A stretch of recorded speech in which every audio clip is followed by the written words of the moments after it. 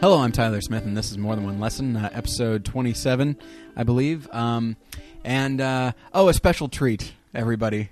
Is it?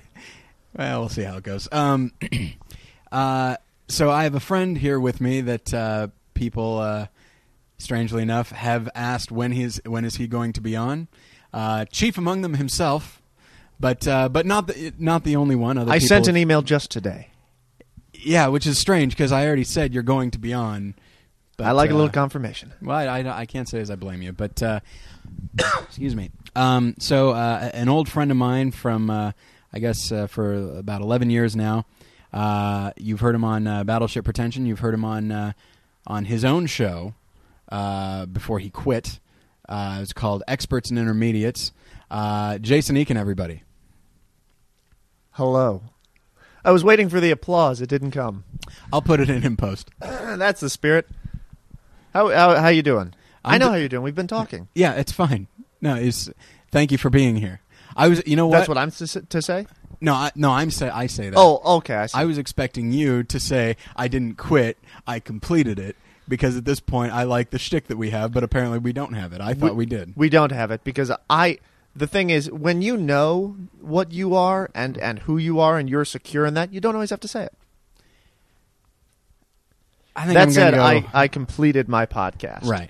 A mere 33 episodes. How many episodes? This is 27? 27. You've only got 6 more episodes to achieve what I achieved. Do you think you could do it? No. Do you want to? Would you like to give it a college try? I'll give it the old college try. The new college try doesn't mean much. I've come to determine. Which actually that'll lead. We'll get to know you a little bit for those that don't already know everything worth knowing about you. Which I think, given the first 2 minutes, I think people get it. But yeah. So Experts and Intermediates, you can find it on iTunes still, in spite of the fact that it has been completed. There's only 4 episodes available. Oh, is that right? I don't even know. Okay. Someone asked me, like a couple people after I was on Battleship Pretension, like they found my blog, which was very very kind of them, and said like, hey, we'd like to hear these specific episodes. We don't have them. Yeah. And so I was like, you know what? I'm going to make it a goal to put those episodes online, and I spent like a few. Just a little while and put 3 of them on there, and I thought I'll put 3 on, and then we'll come back, do a few more. Yeah. And I haven't done it since then. Okay. It's been months. I would recommend that you do so. There is a lot of really solid episodes on there. Yeah. The ones that are available are, I think, the Final Countdown, which is your last episode. Oh, with that's a BJ. good one. Your Michael Bay episode. I don't remember what the other 2 were. I thought it was the first 3. I thought I was going in order. Okay. Maybe I didn't, because I never checked. Well, your episode about Sex in the City, you and I were discussing this the other day. That's one that I think is very solid and should be made available. Yeah. See, I would almost want to go back and do a little editing, though, because there's a whole 20-minute phone conversation in there. It's a little rough. It never worked out like I wanted it to, even though the material was good and it really set up sort of my perspective going into it. Yeah. But you don't really need a 25-minute setup when you're doing a podcast. Especially because in that specific section, the audio is not the best. No, it's really bad. 25 minutes of that. Like, after the first 5, I'm like, I think I get it, and I know this is a friend of mine, but I'm going to skip ahead. But it's a very good episode, and just the podcast was very good. We got a lot of people who... David and I got a lot of people saying like, "Oh, we want Jason Eakin back." I listen to Experts and Intermediates, and I listen to BP, and there's just a nice blend going on. And so, I do think I am proud that it was a different sort of podcast, and that it wasn't just movies, it wasn't just one thing. It was movies and music and books and TV and comic books at one point, and. And eventually, the final episode is, I think, my favorite episode because it's the top 10 artistic experiences of your life, and that can mean anything.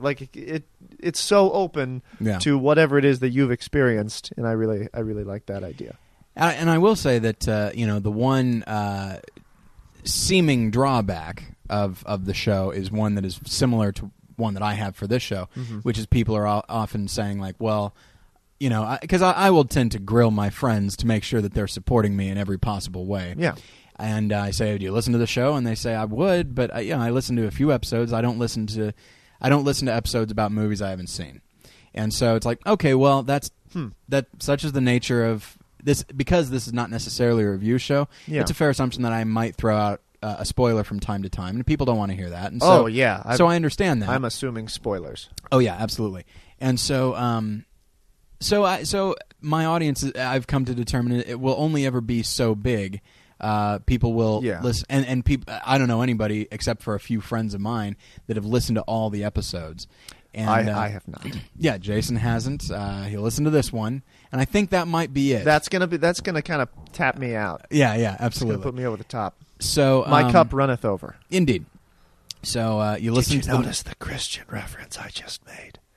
Cup runneth, son of a. Because this is a Christian podcast. It sure is.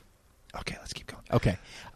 But and so Experts and Intermediates, it kind of had the same thing. Like, you guys would talk about a book or something, and one episode was 5 books. Yeah, I haven't read any of those. Yeah, and so part of me was just like, I think I can skip this episode. But I tried to listen to a certain chunk of it, and I didn't finish it, not because it wasn't interesting, but because after a while it's just like, well, there's only so much I will be able to get out of this. Yeah, especially with books, because like, well, now I got 5 books on the docket that I got to read. Oh yeah, like that was an episode you could say like about 8 months in the making. Oh yeah, because I read those books over like from like a spring to a fall with a couple other books interspersed in there. Yeah, but yeah, and so we were like, hey, well, I did this thing. You've read most of those books. Let's talk about them. Yeah. And but it was still interesting. I would compare it to our friend Colin Marshall's podcast, I do like Barely Literate, in which both you and I have appeared on that on separate occasions. I was really pleased. I did an episode like right after I got out here that has not been put up yet. Oh yeah, it takes like months. I think maybe because like he's never asked me for the audio. I don't even know if I have it still. Oh my. And that I suppose that could be a problem. I think it could be, yes. Yeah. But it was a really good episode. It was about a David Foster Wallace book. So, nice. I'm on board. Absolutely. I have to assume the episode was about 18 hours long, just in keeping with the spirit of the book. That's right. But yeah, so and it was non-linear. We'll move. Right. Yeah. Let's jump back to. We'll welcome you all now. About 35 minutes in. Opening thoughts. So So we'll move on from there, but for those that haven't heard Experts and Intermediates, go back and listen to it. Jason, I implore you and encourage you to go in and put up some more episodes so people can listen to it, because it is one of the. I did consider it, not just because it was a friend of mine. Mm-hmm. I did consider it one of the better podcasts out there because it was an arts and entertainment podcast. It wasn't about any one thing, and it really put forth the idea that all these arts, appreciation of one can help you appreciate the other, and before you know it, they can all link together. Mm-hmm. And so it was a very good show. But but enough about that. Thank you. All right, let's move on. Where did you go to college? Well, here's the thing. So Jason and I went to high school together. Yeah, for a couple of years in Nixa, Missouri, home of Jason Bourne and Jason Eakin. What? Anyway, so I'm sorry. So I know the answer to a lot of these questions. I know. But so I'm trying to think of a way to phrase it. So, I've handed Tyler a questionnaire. 10 questions you must ask a Jason Eakin. So I'm going to go ahead and I'm going to go back and ask you about high school, even though I know some of the answers to these questions. That's fine. So you, first off, you live here in Los Angeles. I do. You're a writer, a director. Mm-hmm. You have acted. Yes. And so how did you arrive at this? And you've also been a Christian for many years. Yes. So how did you arrive here in Los Angeles? And I don't mean the physical logistics of coming here. Right. But so let's go back to high school and maybe even further back, if you like. Mm-hmm. At what point did you start to develop these goals to get into film, to be a writer, to express yourself creatively and artistically? Right. It's interesting to me, and maybe only to me, looking back on it, because like in terms of like, I think about it in terms of my interest in storytelling. When I was a kid, it's not that I didn't play well with others. I enjoyed like playing sports with other kids, or like playing at recess with them. We'd all be Ninja Turtles or whatever. Which turtle were you? Raphael. Really? Okay, Yeah. interesting. The one with the attitude? Yeah. I like Donatello. You would. He's the more intellectual one. I like any comic book character that wears a purple mask across his eyes. See? Because I got all those Riddler figures. Okay, go ahead. Oh, yeah, there's Riddler figures right there. Okay, go ahead, yes. But playing, did you ever play like action figures with a friend? From time to time. I hated it. I didn't care for it either because they didn't do the voices that I would do. They didn't. Honestly, looking back, I understand this. I knew it. I knew something was wrong at the time, and I knew I didn't like it, but I couldn't put my. I didn't know how to express it. Mm-hmm. They didn't understand the narrative that I was going for. Oh yeah. When my dream, I told my parents every single Christmas and every single birthday, what I want is because I had three main action figure worlds that I played with. Yeah. Dick Tracy, Teenage Mutant Ninja Turtles, and Robin Hood, Prince of Thieves. Yeah.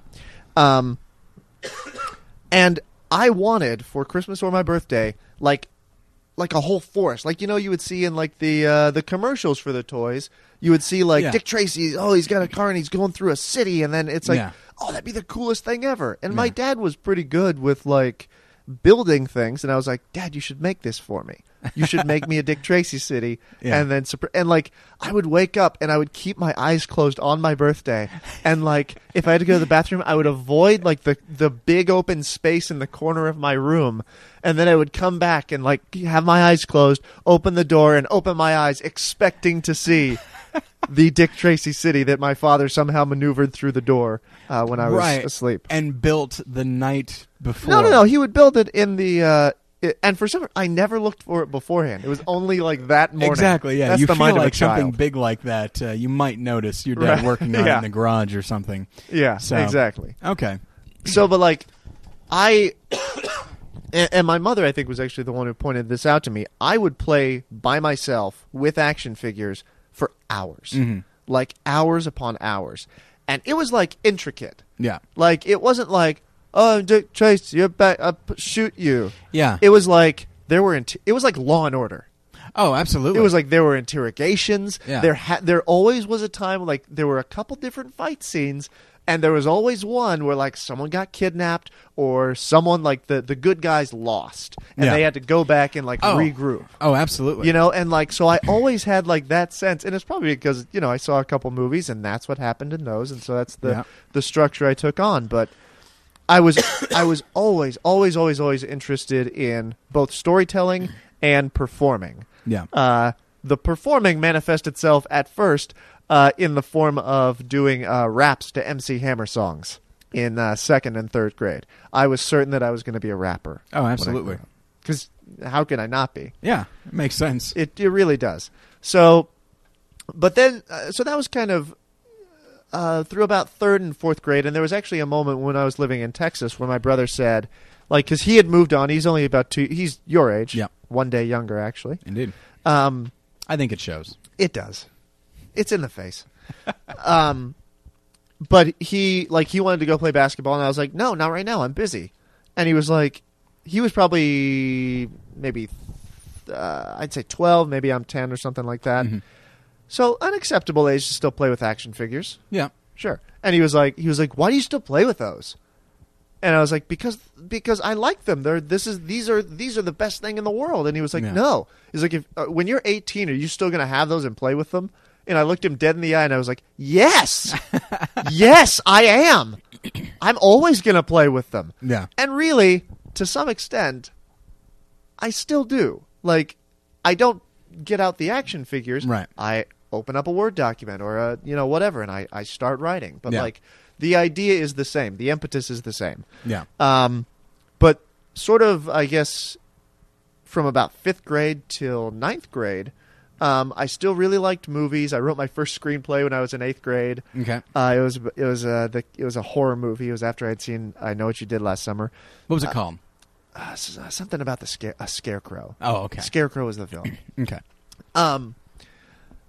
But sports really kind of dominated that part of my life. But the turning point was actually only a few, I guess maybe a month before I met you, in which I had gone to football camp right before my sophomore year, the whole summer. Like, I had gotten up, crack of dawn, gone to the, 2-a-day camps. It was grueling. My summer was, gone. Mm-hmm. And then when the time came to really, commit to the team, I didn't. And I didn't want to. There was something that I was like, you know what? I can't. Yeah. And the coach was like, why not? And I was like, well, I know I have to try out for these plays. And he was like, well, you can do both. And I was like, yeah, but it's going to be a lot harder because I also play basketball.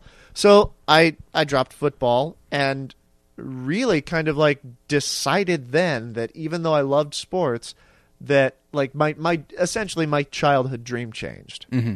is what it amounts to.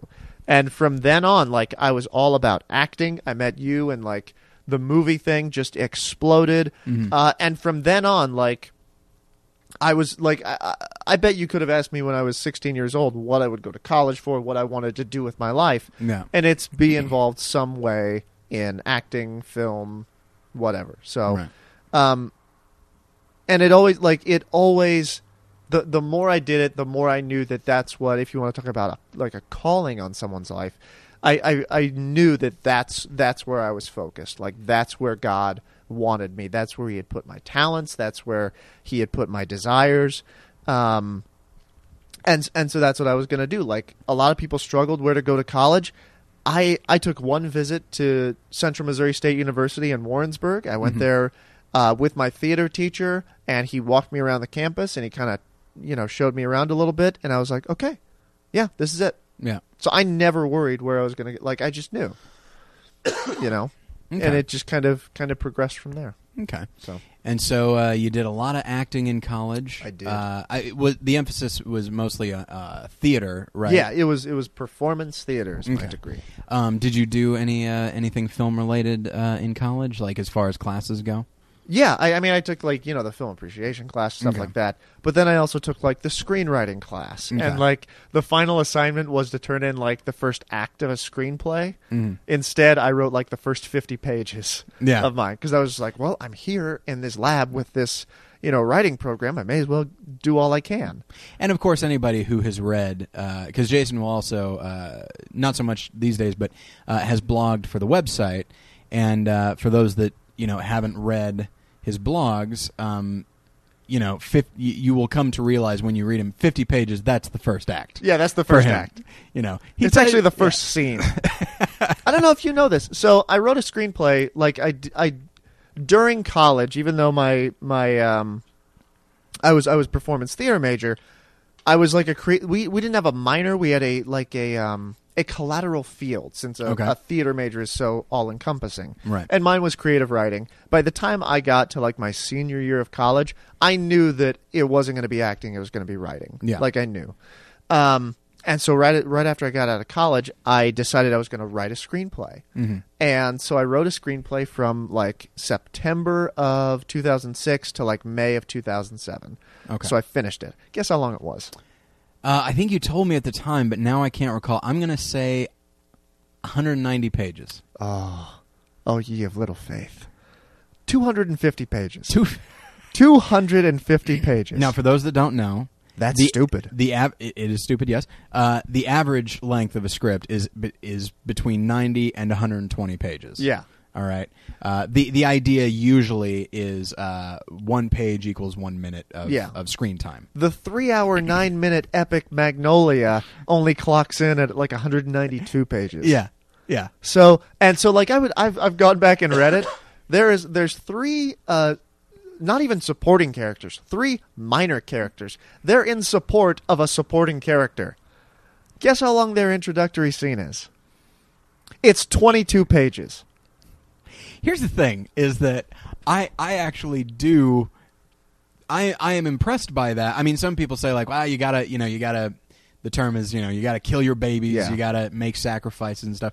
And so I understand that aspect of writing, but at the same time, telling a story that is truly epic and allowing the characters time to breathe. But the story's not epic. Oh, okay. It's called. It's not. I don't know if it's lazy writing, but it's not good writing either. Oh, okay. And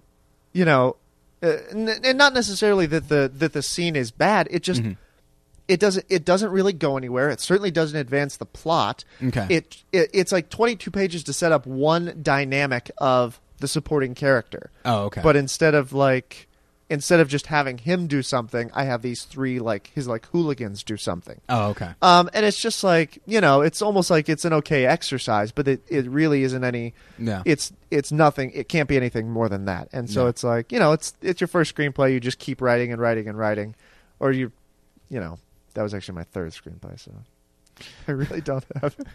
There's no excuse. One could say there's no excuse. Yeah. Oh, there isn't. No, it's just it's not smart. It's not good writing. Yeah, but I think sometimes you really need to do that, like really see kind of test your own limits and that sort of thing, and and I know that since then, it's almost like you kind of need to get that, for lack of a better term, that self-indulgence. Yes, like you need to get it out of your system so that because I said yes immediately to self-indulgence. There's no question, because since then, I've seen a film that you made, and I've been in another film that you made, and I know that. At all times, you were focusing on getting it tighter, keeping it shorter, trimming the fat so that it's more effective. And so I feel like you can the writing this long script.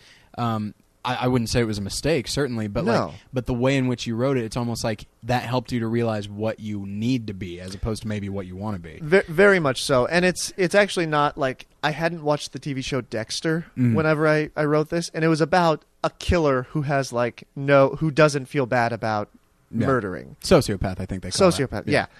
But so then, as soon as I watched episode 1 of Dexter 4 or 5 years later, I'm like, jeez, great. Well, there goes this script.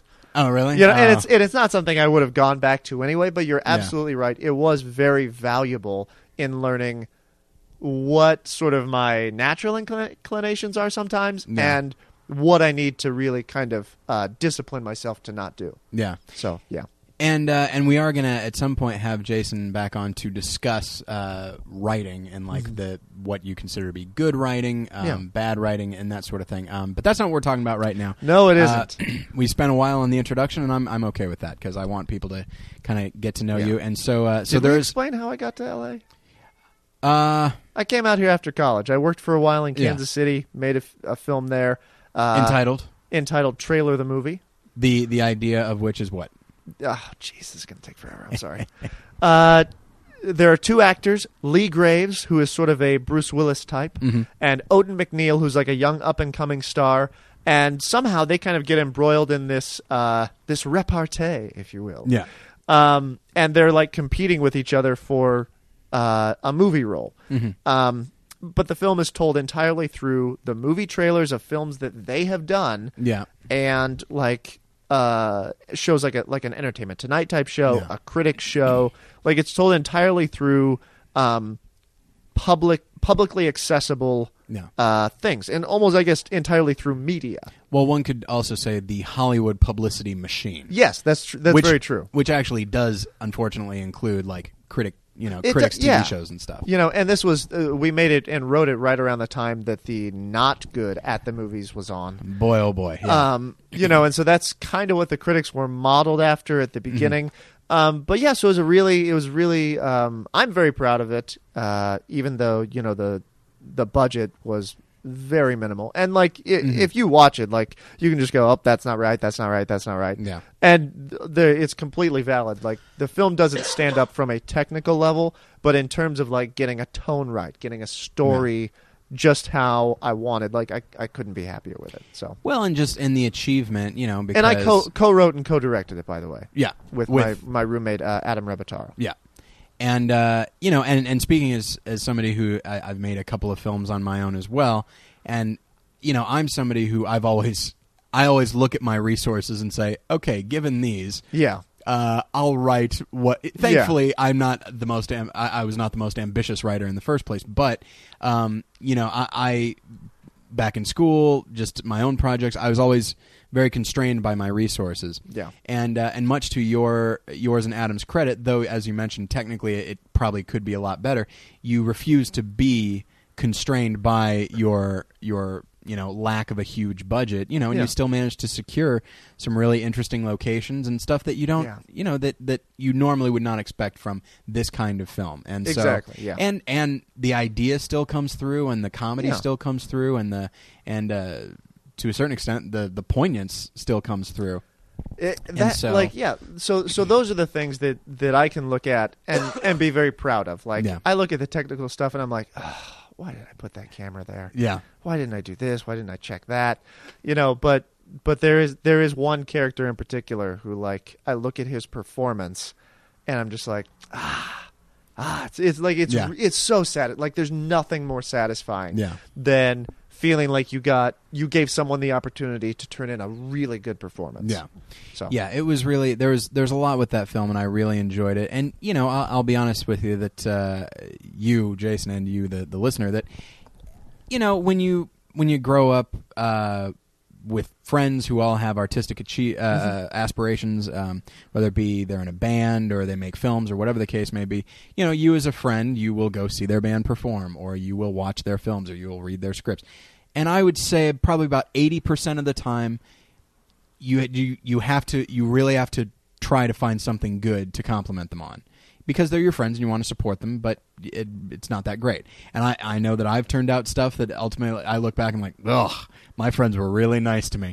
And so, but with Trailer, with a couple of exceptions that you and I have talked about, I wound up being like, wow, this concept was very well executed, and a lot of the ideas and themes came through. And so I really, really enjoyed it. Well, thank you. And, wound up having really kind of no trouble kind of ignoring some of the technical problems. Right. And it's a really, really great film. And then, of course, there's your latest opus entitled Reservations. Reservations, that's right. Yeah. Which, real quick, what's that about, Jason? It is about a husband and wife. Tyler plays the husband. A wonderful actress named Stephanie Potter, or Stevie Potter, I believe, as she's actually credited as, plays his wife. And they're going to go out to dinner with a friend that the wife has had much longer than she's known the husband. Yeah. And so there's there's some awkwardness between the husband and the old friend, and in fact they've tried to have a dinner themselves, just the two of them, a couple weeks before, and this is sort of the backstory, the exposition, and it did not go well. And so Tyler's character has determined that he is going to bring that up during this dinner, and he's going to get to the bottom of it. Yeah. It's a comedy. It's very much in the style of Curb Your Enthusiasm. Right. I actually wrote it as a, if you want to get let's get writing get some technical terms out there. I wrote it as a spec script. Oh, okay. For Curb Your Enthusiasm, I wrote it with the characters' names being Larry and Cheryl, and then I changed it and tweaked things here and there. But yeah, it wound up being like, it looks and sounds and the performances. I was trying to play small ball with this one because it's just three characters, it's simple locations, and I'm actually so proud of like the technical achievement of it. Absolutely. It's by far the best thing I've done. And it's and I was in it. I mean, we'll see. It seems like it is right now. Yeah. No, the raw materials are pretty good. It's really this is your game to lose. Oh yeah, it is. So I'm up by 20, and there's 5 minutes left. But which sport is that? I don't even know. I don't know. Foosball. Well, it's not baseball because there's no time limit, so we know that. That's true. Yeah, it's not hockey because no one scores 20. That's very true, unless like it's like in that movie Mystery Alaska. Did they score 20? No. Okay, I was going to say. But yeah, so I was in it, and I'm very excited to see when it's finished, and perhaps we'll give a copy away when you come back to talk about writing. We've got the footage. We're planning to begin editing this weekend. All right. So it's very exciting. Very exciting. And we even have our poster concept down. Yeah, that's right. Would you like to hear the? Would you like me to unveil what the tagline is? Sure. Okay. So it's reservations. Some people don't have a better half. Oh. It applies to all three characters. Yeah. All right. I think that's funny. I just feel bad as one of the characters, but that's me.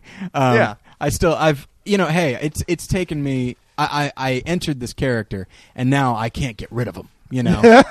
Few can. Is that because he's sitting across from you right now? I'd say that's about right. Okay. Yeah. All right. Well, we've gotten to know you. You're here in Los Angeles. I am. So today, and as Jason mentioned earlier, there will be spoilers. Yeah. In this film for the Coen Brothers film, A Serious Man, and I feel like before we get into the discussion specifically, here's how we got here. Jason and I, and it should be noted, friend of the show Josh Long, Nathan Potter, Ben C., Sean Richardson, we're all friends with this guy named Sheldon, who I guess a few weeks ago was diagnosed with lymphoma, which, I'm not really sure what that was, but a form of cancer. Yeah. And it really kind of put all of us back on our heels. I'd say probably most notably Sheldon. And it really, in our group of friends, we actually knew a guy who we weren't, no one was incredibly close with, but we all got along with him, named Steven, and he passed away in what I believe was a hiking accident back in November, I think.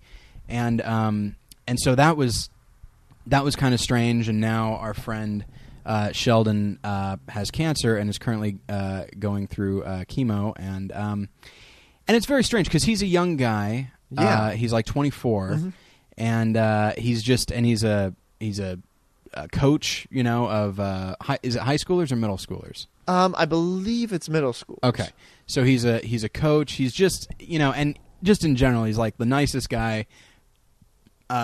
Fairly unpretentious. I would say completely unpretentious. Yeah. Which around people like our group of friends is sort of a feat. Yeah, it's a breath of fresh air, and so, but also just a very strong Christian guy that could always be counted on to say something wise. I mean, there have been times when he and I would disagree, and he would bring up something, and 9 times out of 10, I'd be like, huh. Yeah, I guess that's a pretty good point, and so, which and he would say it with such authority that you're just like, this is a guy who knows what he believes, and he knows what he's talking about, and he does the proper research and all that, and we really like Sheldon a lot, and so for just such a man to get cancer so young, especially, it was really, as I mentioned, it really did a number on several of us, and we really it really bothered us. And being the self-centered person that I am, I thought, well, what can I do to help? And first things first, I lent Sheldon a bunch of movies, admittedly, that he asked for. I didn't just say you should watch these, like I do with all my other friends. Like My Life. Yeah, exactly. And so. So I lent him a bunch of movies because I figure at some point he's going to be not really able to leave the house, and so there was that, and also just in general, I guess just to kind of work certain questions out of my head, because anytime something like this happens, whether it be you lose a job, a relationship ends, a friend or a relative dies, disease, natural disasters, whatever the case may be, certain questions arise regarding the nature of God, like God's sovereignty, like the idea of how much is he willing to let us go through, and is it because he can't help us, or he doesn't want to help us? One way or another, it can really frustrate you with God. And so I'll share a very wrong perspective to have, which is the perspective that I had. Okay. To some extent, like if someone I don't know gets cancer, I can distance myself from it and be like, oh, I don't know them. Maybe they had nothing to live for. Oh my. Again, this is we're really distancing ourselves. Okay. But to see somebody, or like if someone's like older and then they get cancer, it's like, well, that happens. Yeah. But for someone who is very young, and who I have heard speak about like God's plan for his life, like where he feels God calling him, God's purpose for him, God's direction for him. Mm-hmm. To see someone like that get cancer, for me, I was like, well, then wait, what is all of that stuff that he felt was from God? What is that worth? Yeah. Like, and I guess it should, but it shouldn't really matter. But I guess it's worth mentioning he's got the kind of cancer that it's like 90% sure that he will be fine. Right, like, eventually. Yeah. That it's treatable and in like probably a year's time, he'll be probably cancer-free is what they've been saying. So but that's good. You just start thinking like, if this guy who seems to have such a clear godly direction from his life, now this thing has happened, and my first thought was, well, that has derailed it. Yeah. That has like made all of that stuff that God was doing in his life just like slaps it down. Yeah. When it doesn't, and it shouldn't, but that's how like if it happened to me, that's what I would think. Right. Like I would think, well, then why was I out here to begin with? Why did you lead me in all of these directions just to give me cancer? Yeah. Yeah. And that's the thing is that's the if frustration. In fact it's God that gives cancer. Right. Like even the phrasing of it, you find yourself saying like, okay, well, did God give me cancer or did he allow me to get cancer? Exactly. And then it's like, and well, what's the difference? Right. What's the difference? And is there, like, we say God's benevolent, but there's no benevolence in allowing someone to get cancer. There's certainly not any in giving someone cancer. No. But, in your head, you're saying there's no benevolence in letting it happen. Mm-hmm. I would say that's not necessarily correct, by the way. But these are the things that go through your mind. And so I, as I said, self-centered, I thought, well, what can I do? Well, the only thing I can do, quite literally, aside from lending him movies, the only thing I could do which was honestly more for me than for him, was to talk about it on the show. And there was a movie that had been that people had recommended that I talk about for a while, but I didn't really know what to say about it. And then finally I thought, well, you know what? The themes of this movie kind of have to do with Sheldon's situation, and frankly, I don't know what to think about his situation, and I don't know what to think about this movie. Maybe I'll put them together. Yeah. And so I decided at that point to talk about A Serious Man. And even though I don't have any real definitive answers about it from a thematic standpoint. And so, and then Jason asked if he could come on board, and so here we are.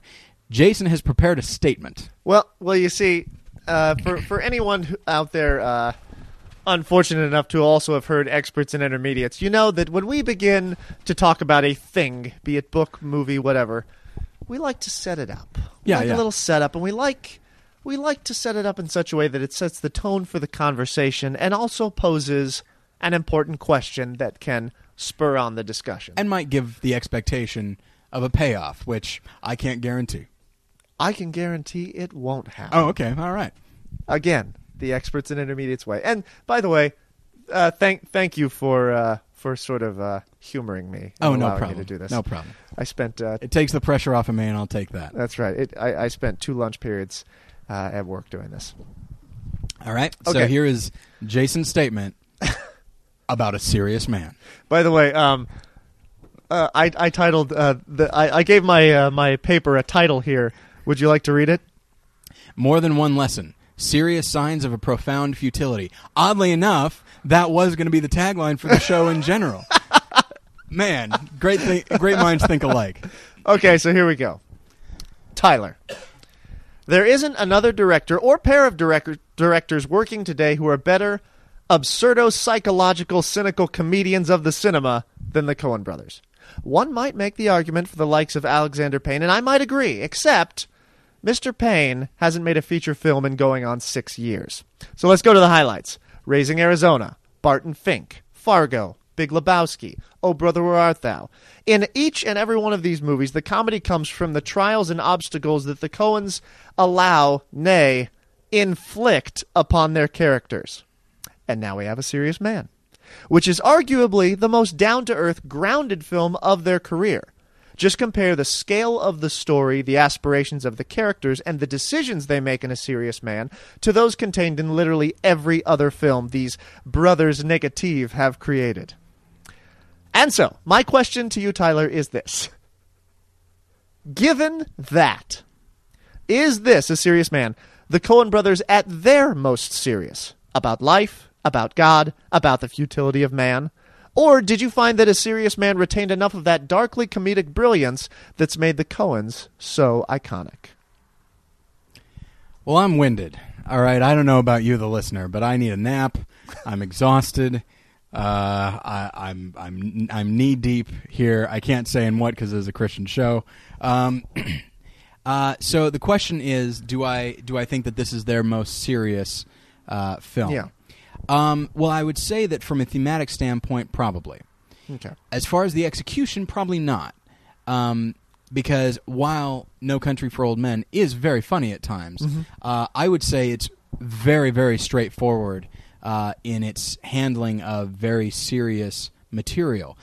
Should be noted, of course, it's based on a book. It's based on something they didn't write. And so I feel like I think I realized that. What? Yeah, that's right. They were up for adapted screenplay. Yeah. For Cormac McCarthy wrote No Country for Old Men. Yeah. Yeah, okay. So wait, I thought you said A Serious Man. Oh, shoot. I'm sorry. I misspoke. Okay, no. So A Serious Man was original. Serious Man was original. I'm sorry. Okay. No Country for Old Men is what I was referring to. Oh, okay. I'm sorry. I'm sorry. I think I misspoke. Anyway, so No Country for Old Men, I think, is their most straightforward, serious film with some comedy thrown in there because they just can't help it. I mean, even their first film, Blood Simple, which is very serious and very dark, even that has nice splashes of humor. Yeah. But I think from something that comes inside them, I would say that A Serious Man is probably their most personal film. And I'd say it's right up there with Fargo because in both films take place in Minnesota, so obviously and that's where they're from, so obviously they feel invested in that area, and so but you look at the optimism of Fargo, and violent though it may be, and cynical at times. You look at the optimism of Fargo, and then you look at the, I would say, extreme pessimism of A Serious Man. And I think over the course of their careers as writer-directors, I think that they have gotten more cynical as time has gone on. And if you look at their last 3 films, I think they've really started to embrace a certain nihilism. See, and I like that's the thing. Like, I wonder, have they embraced it, or are they exploring it? I would say maybe they're exploring it. Because like I also think Barton Fink to me feels like one of their most cynical pictures. And that was way. I mean, that was before Fargo. That was before Big Lebowski. Yeah. Those two are really kind of their most optimistic. Which one? Fargo and Big Lebowski. Well, Brother Art, that was pretty. That's true. Pretty upbeat, pretty optimistic. Oh, that's delightful. But no, I think you're right. I think that they're exploring it, but with a lot of their other films, that there are redeeming elements. Yeah. And like with Fargo, I think if they were to make that film today, I think I said this on the Criterion Cast, if they made that film today, I find myself thinking that Marge Gunderson would be relegated to a much more supporting role, and it would be more from the point of view of Jerry Lundegaard. And Marge, rather than being a force for optimism and good in the world and in the film, I think she would just be the force of oppression coming down on Jerry, and he can't help it. So I think I feel like if they were to make that film today, that's what would happen, because I feel like in their last few films, I think they've really embraced a certain darkness and explored a certain nihilism that they've toyed with in the past. But this one especially, because the Coens are Jewish, and they've that has played a big role. Judaism and most certainly anti-Semitism in films like Miller's Crossing and Barton Fink. I think they feel a strong connection to, at the very least, the cultural aspect of their Judaism. But this one, I mean, I remember when I first saw it, and you and I watched it the other day, and I liked it a lot more the second time. But when I first saw it, I remember thinking, like, this is really, like, not necessarily condemning, but like this is pretty scathing. I think they really have a difficult I really think that they are not fans of cultural Judaism, if Judaism itself, anymore. And do you think, like, I mean, I guess it's sort of our speculation, is Judaism to stand in for organized religion in this film? I would say yes, and one could say even disorganized religion. I would say just the idea of God in general, the idea, most specifically, a benevolent God. Right. And that's the thing, is it occurs to me, we've not actually even talked about what the film is about. Go ahead. It is about a professor in, I would say it's the 60s, right? A professor in Minnesota named Larry Gopnik, played by Michael Stuhlbarg. And basically he's just he's married, has a couple of kids, and it's really, there's not a lot of story thrust. It's just a lot of some small and some not so small events happening to him, and after a while they start to lead to a general feeling of panic within him. Right. His wife is leaving him. His son is going to be bar mitzvahed. That's a good thing, but he's his brother is in seems to be getting in all kind of legal trouble, and has like a thing on the back of his neck, like has like health issues. Yeah, has a cyst. And so, and then he's up for tenure, and he's not really sure if he's going to get it because somebody's writing in these letters talking about how he's a bad person or whatever. There's a student that he gave an F to that's trying to bribe him. And so, again, all these things, I mean, your wife leaving you is a big deal, but all these things, some of them aren't that big of a deal. Oh, and then also, his son signed him up for this Columbia Records Club, and now he owes them money, and he keeps getting calls from them. And so throughout it all, it all adds up to just this sense of what he thought was for sure, which was his marriage, him getting tenure, all these things. All of a sudden, he's starting to see the seams, and he's starting to see the cracks. And but again, it's nothing incredibly dramatic. Nothing that will destroy his life. Right. Certainly, I mean, again, his wife leaving him is a big deal, but the way it's handled certainly seems like it's just as big of a deal as the guy calling from Columbia Records. Right. And so, that's because of, I think, what is sort of the arc or reverse arc of the character in the story. Like when he actually speaks to the guy from Columbia Records, like, think of how many things have gone wrong for him. Like, the movie kind of you're clearly with Larry, like it is told from his point of view with like one small exception in the narrative. Yeah. But so it's like these things are starting to happen, and it's almost like for the first time he's starting to have some real questions that he wants answered. So he seeks some advice from a rabbi, gets shifted off to the junior rabbi. Yeah. In a hilarious scene. In a hilarious scene, but does not get the answers he's looking for. No, not at all. And so that makes him a little bit more desperate. Yeah. And then he goes to another rabbi, the rabbi he wanted to see. And so, okay, thank goodness. And the rabbi tells him this story, and he's sure that like this story is going to lead him to these answers. It's going to lead him to some sort of understanding of why he's going through what he's going through and what the purpose of it is. Yeah. And then the rabbi gets to the end of the story, and he says, okay, well, so what did you tell him? What did you tell him was the answer? And he said, have you been listening? That doesn't matter. Yeah. So it's like at every turn, every time he tries to get an answer from what the film is using as its sort of stand-in for organized religion or religion in general. Yeah.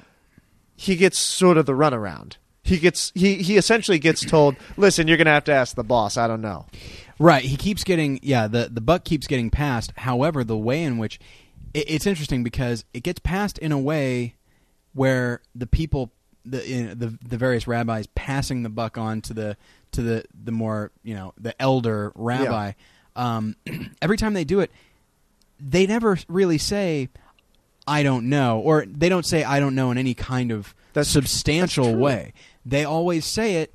They always say, "Well, you should talk to him. He's very wise." But they still speak very definitively. And so that... Just look at the parking lot. Just look at that parking lot. Yeah. You're right. You're absolutely right. They always pass the buck like or he sees them as passing the buck, but they're talking to him as if they've just told him the answer. Absolutely. They've just told him all he needs to know. And when anybody who watches Lost knows this, that when you're looking for an answer and all you get is 8 more questions, but the thing giving you the questions acts as if it gave you a big answer, that can be more frustrating. And in the case of like a life philosophy, something that's supposed to help you get through this life, that can cause way more panic and way more anxiety because this is the thing that I'm hostility. This is the thing that I'm hanging my hat on, and there's nothing there, right?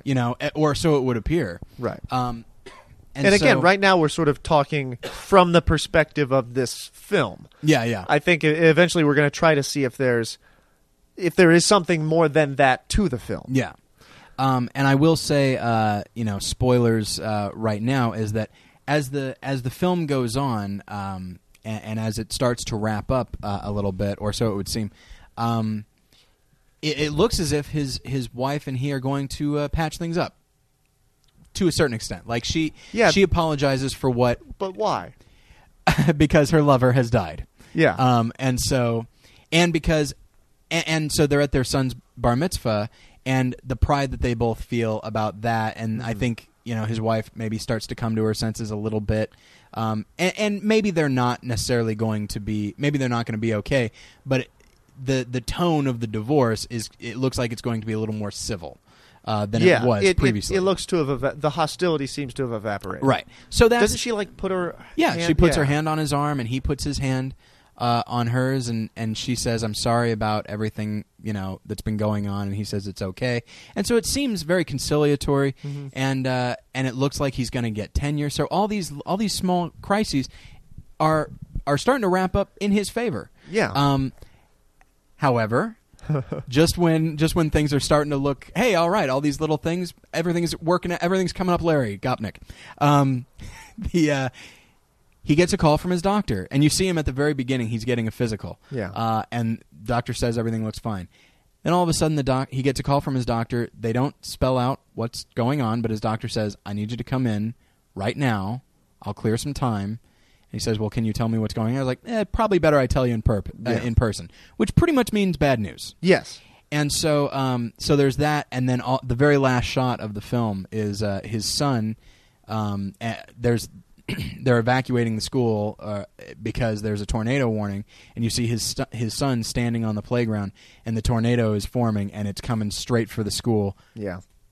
Smash cut to black. Yeah. And the implication is like, yeah, you thought these crises were bad. Just you wait until you get hit with cancer and your son is probably killed. Yeah. That's the implication, though. That's true. Is everything okay? So let's at least to sort of get our heads around it. Is all of the crises in the film they are, if you want to talk like sort of basics of drama, they are man versus man or man versus self.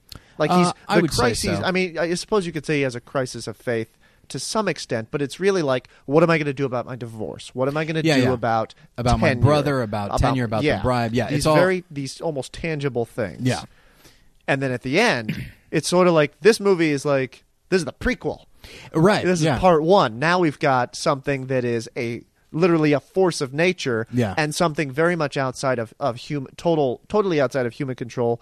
In disease. So you got natural disasters and disease being brought in. Yeah. And that's when the film decides to cut. Yeah.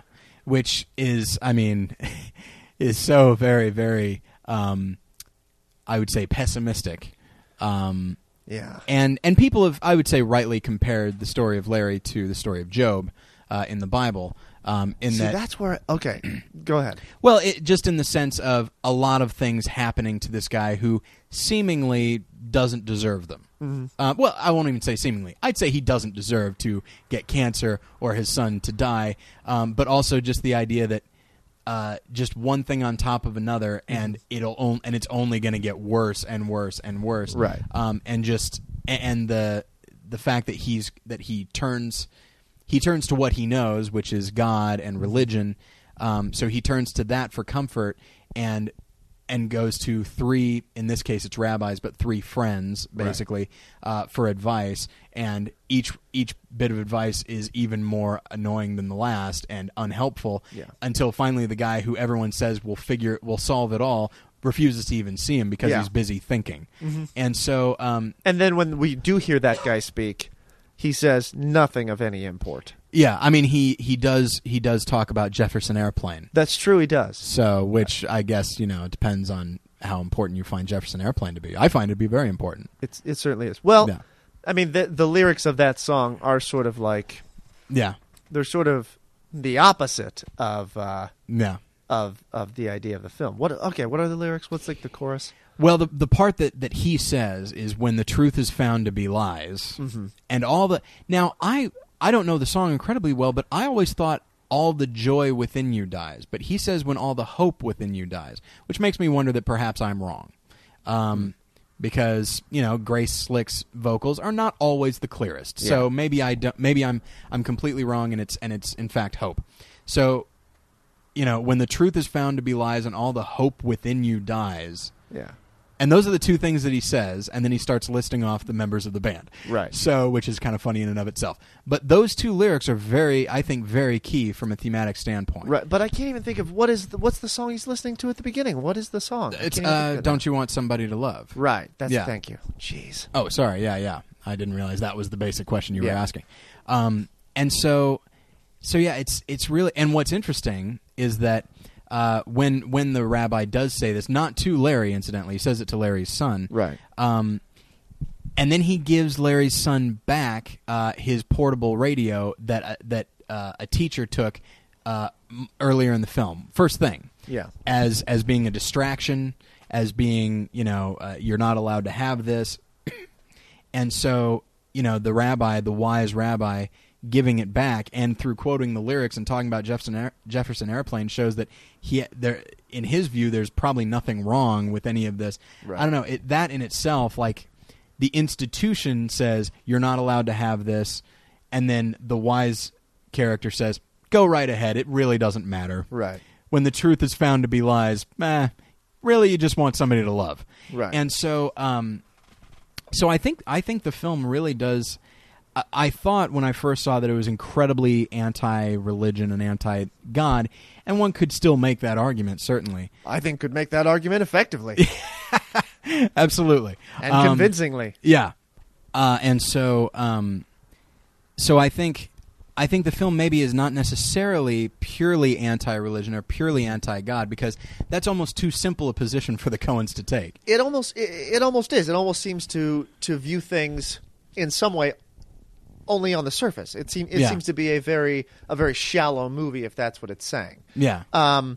Now, in my sort of thinking about the film, I kind of get past that, but then in some ways come back to it, and I'm kind of with you. I don't quite know where I stand on this movie in terms of like, do I think it's very funny? Yes. Yeah. Do I think it's well acted, well made? All of those things that a good film should be? Yes. Yeah. Do I think it is a good film in the sense that do I think it is a right film? Yeah. I don't know. Yeah. But okay, let me ask you this. I'm setting the ball on the tee. You've got a Louisville Slugger. You're going to hit it out of the park. Oh, okay. What is the I was very bad at T-ball. What is the one line Larry Gopnik says throughout the film? I didn't do anything. I haven't done anything. Yeah. And he says it in every way that he can mean it. He means it in that he says it at some point where someone's like, "Oh no, you," like with his wife. She's saying, things have been going bad for a long time. We've talked about this, and he's saying, "I haven't done anything. Like I haven't done anything to make you not love me anymore." Yeah. He says it when the Columbia record guy calls him. He's saying, "I haven't done anything," and the guy says, "That's right. You don't do anything, and that means that you get another record." And he says, "How can that be? I haven't done anything." Yeah. And he's like, "You don't have to do anything. It just happens." Yeah. Which can sort of be a bit of a metaphor. Yeah. But then also, the guy, his friend on the tenure committee says, so this would be the time if you have any outside papers, if you've published anything, this would be the time to submit it. And he says, I haven't done anything. Yeah. And So it is literally. I take this film to be sort of akin to Matthew 25, or I'm sorry, Revelation. Matthew 25:14. The 25:14 through 30 is the parable of the talents. Okay. In which a master gives 5. There's 3 servants. Master gives 5 talents to one of them, 2 to the next, and 1 to the third servant. So he goes away. He comes back. The servant who he gave 5 to has, invested it wisely, and now he has 10. Yeah. And he says, "Well done, my good and faithful servant." The guy who had 2, he now has 4. Did the same thing. And so even though even though his return wasn't as big, I mean, percentage-wise it was, right. But the master says the exact same thing to him. "Well done, good and faithful servant." The guy who had 1, he said, "Listen, I was worried. I know, you gave me something, so I just buried it and hid it." In a sense, I haven't done anything. Right. And the master says, kicks him out. Yeah. And the Bible says, it threw him out into the darkness. Yeah. And to a certain extent, I feel like it's not too much of a stretch for the Coen brothers to be saying that they really sort of disapprove of the way he's lived his life. On the surface, it seems like, he certainly hasn't done anything wrong. Well, has he done anything right? Yeah. Think of the second time we watched this, I was really noticing the way that they structure their scenes to support this idea, which is whenever his wife comes to talk about the divorce, they don't ever talk about anything that's going on between them. Yeah. He never brings it up. He just says, "I haven't done anything." And she says, "Larry, it's been going on for a while." And she gets fed up and walks out. Yeah. Because he won't engage. Yeah. He won't engage in the conversation. Yeah. What really has he done in regard to seeking the answers? He's gone to someone else and said, "Tell me the answer." Yeah. So he hasn't done anything to seek the answer. He sat down and said, "I'm all ears. Give me an A." He's essentially done what his student has done. Yeah. And it's also interesting that the philosophy he espouses as a teacher, he does not support as a person. Yeah. As a teacher, I forget if it's the uncertainty principle. Yeah. We can't know anything. So uncertainty. We don't know if there is a cat or if there's not a cat. Yeah. But he said that. But he said, I don't know. I don't even know if there's a cat. Yeah. But the real magic is in the math. The math is where everything kind of happens. Yeah. And so his point of view is that it's not about whether or not we can know anything for certain.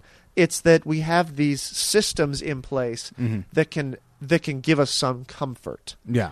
But he refuses to accept. And that, I mean, I don't support that idea as a philosophy, but he refuses to accept that when it comes to him. Yeah. What? I'm sorry, what? You keep looking up. Oh, okay. No, I'm sorry. I keep focusing looking toward God. Absolutely, yes.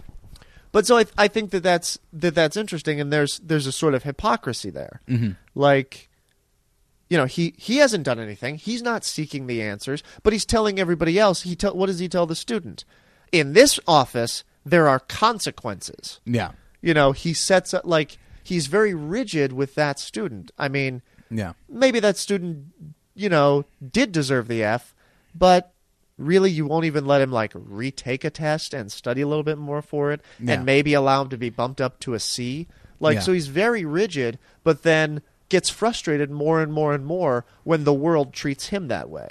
Well, yeah, and to keep the metaphor going of the student says, "I didn't realize that we were going to need to know the math. I understand the cat stuff." Yeah. And as you mentioned, he says, well, the cat is there as an illustration. Even I don't understand the cat. Yeah. And he's, which is an amusing line, but also, it basically says well, how could you have not known that the math was going to be on this? That's what it's all about. Have you missed the point completely? That's the essence of physics. To get distracted by the window dressing of this cat analogy, that's to miss the point entirely, and to just kind of a refusal to actively engage in what the process and the meat, meat of what it is. And so to have him he hasn't done anything, and I'm sure he's a perfectly nice man, but he hasn't written any papers, he hasn't engaged with his wife, he hasn't really done anything, and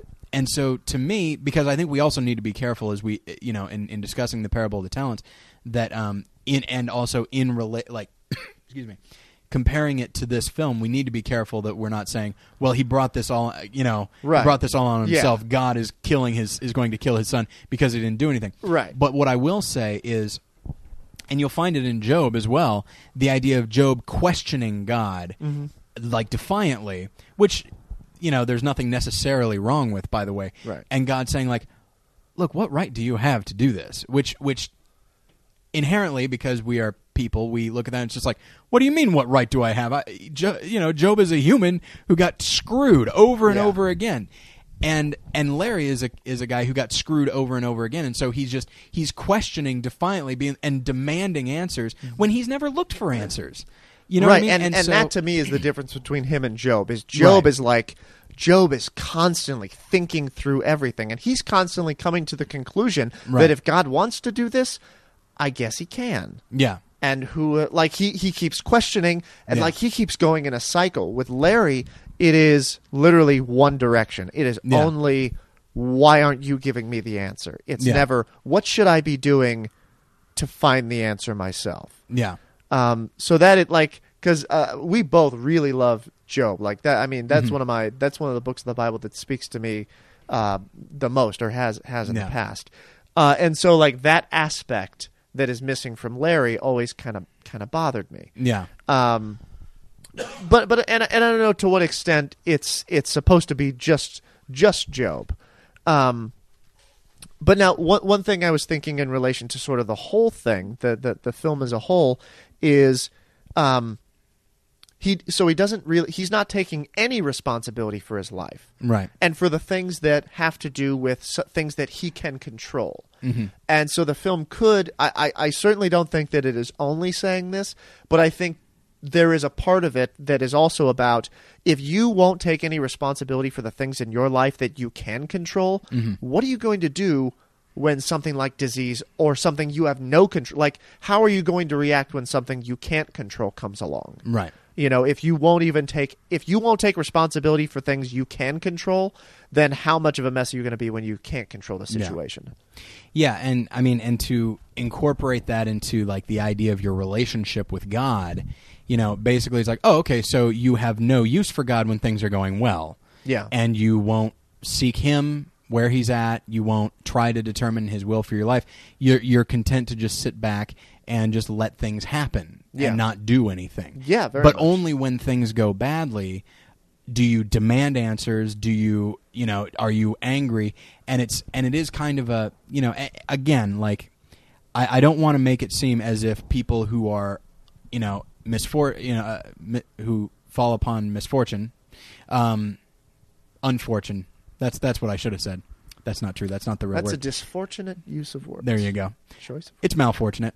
So, but I mean, I understand that. When I definitely understand. I was hoping to get through an entire episode in which I don't talk about my dad, but this certainly was not the episode.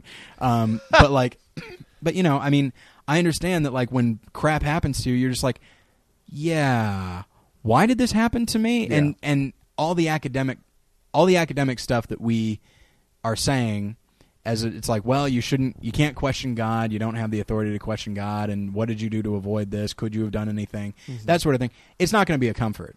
No. Very little is going to be a comfort, I would say. And I don't think that we as Christians serve a God who scoffs at our questions. Right.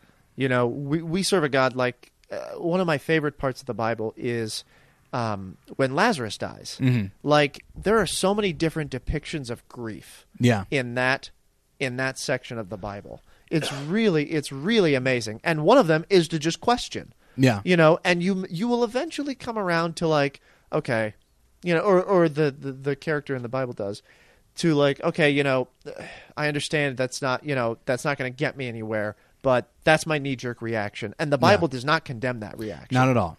Yeah, because it's, I would say this is a broad statement, by the way. I feel like any reaction that you have to adverse conditions, good conditions, any reaction that causes you to turn to God even if you're angry at him. Yeah. I think that is good. It's a good instinct because you can only turn to God so much before you will find comfort from His stability. Even if I mean, I'm always concerned about my wife dying, and if that happens, I'm going to probably be very, very angry at God. But God will also be the source of my comfort, right? And that's the weird paradox that you will find comfort from the thing that, in your own mind, in that moment, you're thinking refused to help you and easily could have. Right. You start out absolutely blaming God. Right. And because it's sort of like what we talked about at the beginning. In your mind, logically, He could have stopped this. Right. And so that to us seems like, well, because I want it stopped, that means that it should have been stopped. Yeah. Sure, I understand that, we live in a fallen world and there are just things happen. Yeah. But that's fine for everybody else. But when it comes to me, then, that's where that sort of behavior stops, and God better just do what I like. Yeah. And it really can come down to, and again, if you are listening and you're going through something right now, or whatever the case may be, and you're getting upset with us, possibly rightfully so, because we're being a little too dismissive of your mindset. And I apologize. I don't want it to seem like that. But what I will say is, it's fascinating. As I mentioned on the show, I don't know which episode. I was always worried that Jen was going to get in a car accident and die. That it's always a concern because, well, she doesn't have any health problems. So if she's going to die, it'll probably be something like that. If she were to die right now, that's a concern of mine. Right. Well, she did get in a car accident last August. Somebody smashed right into her, and it was pretty rough. Totaled the car. Jen was fine. She had no health issues, and I thanked God for that.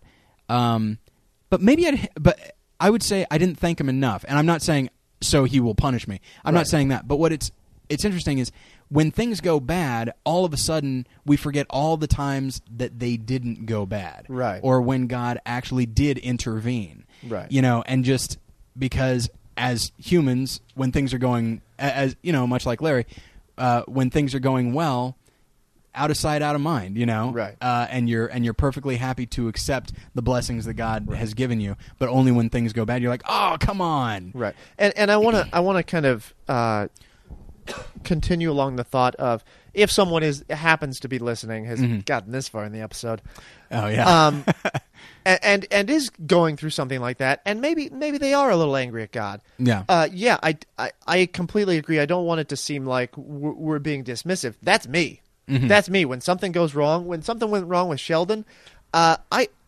couldn't be around him for a little while and couldn't speak to him. Yeah. Because I would have been the guy going, saying things that shouldn't be said out loud to the person it happened to. Yeah. Like essentially putting that in his mind. Like I needed to just, like I was angry. Yeah. And I was very confused and frustrated. And again, that's okay. Yeah. Like it's okay, and it is not unhealthy to feel that and to go through that. Right. So I certainly don't want to make it seem like we're being glib about it. Yeah. That is something that I personally, that's me. Yeah, absolutely. That is all me. And sort of in hindsight, I can I make light of it about myself a little bit. But I'm certainly not trying to be to scoff at anybody else who's going through that. Right. And what I will say, and this will, I think, perhaps move us into the companion film, unless, of course, you've got more things to say. I have one more big thing to say. Okay. Say it, and then I'll say this. Don't spray it, though. I'm sorry. I have two things to say. Two things to say. I think there is a way. We've been talking about, like, how Larry says, I haven't done anything. Mm-hmm. And I think we don't need to necessarily. That doesn't necessarily. It's not about deserve. If you want to bring in Unforgiven, right. It's not that. Oh, if Larry had tried to do something, this wouldn't be happening. No, it's not about whether the thing happens or doesn't happen. Right. It's about the reaction to it. Like that. Right. It is about getting through that. It's assuming that whether he is a good or bad person, something like this is going to eventually happen to him. Yeah. And what are you going to do when it does? I mean, it's sort of, to go epic sort of an epic scale on it, like that's the moment in the first Lord of the Rings film. Mm-hmm. You know, when Frodo is talking to Gandalf in the caves, and he's like, "I wish this hadn't come to me." And it's like, well, that's not the point. Yeah. The point, you know, this did happen. You don't have the choice of whether this happens or doesn't happen, but you've got to decide what you're going to do with it. Yeah. And you know how you're going to get through it. Yeah. And if you just stay in a place, you know, that is angry at God and is frustrated, then you're probably not going to get through it, and you're probably going to dwell on it more than you should. Mm. And guess what? I've done that too. Oh yeah, absolutely. And it leads to bitterness, and it leads to resentment. Yeah. At yourself, at God, at people who have it better than you, of course. Absolutely. Yeah.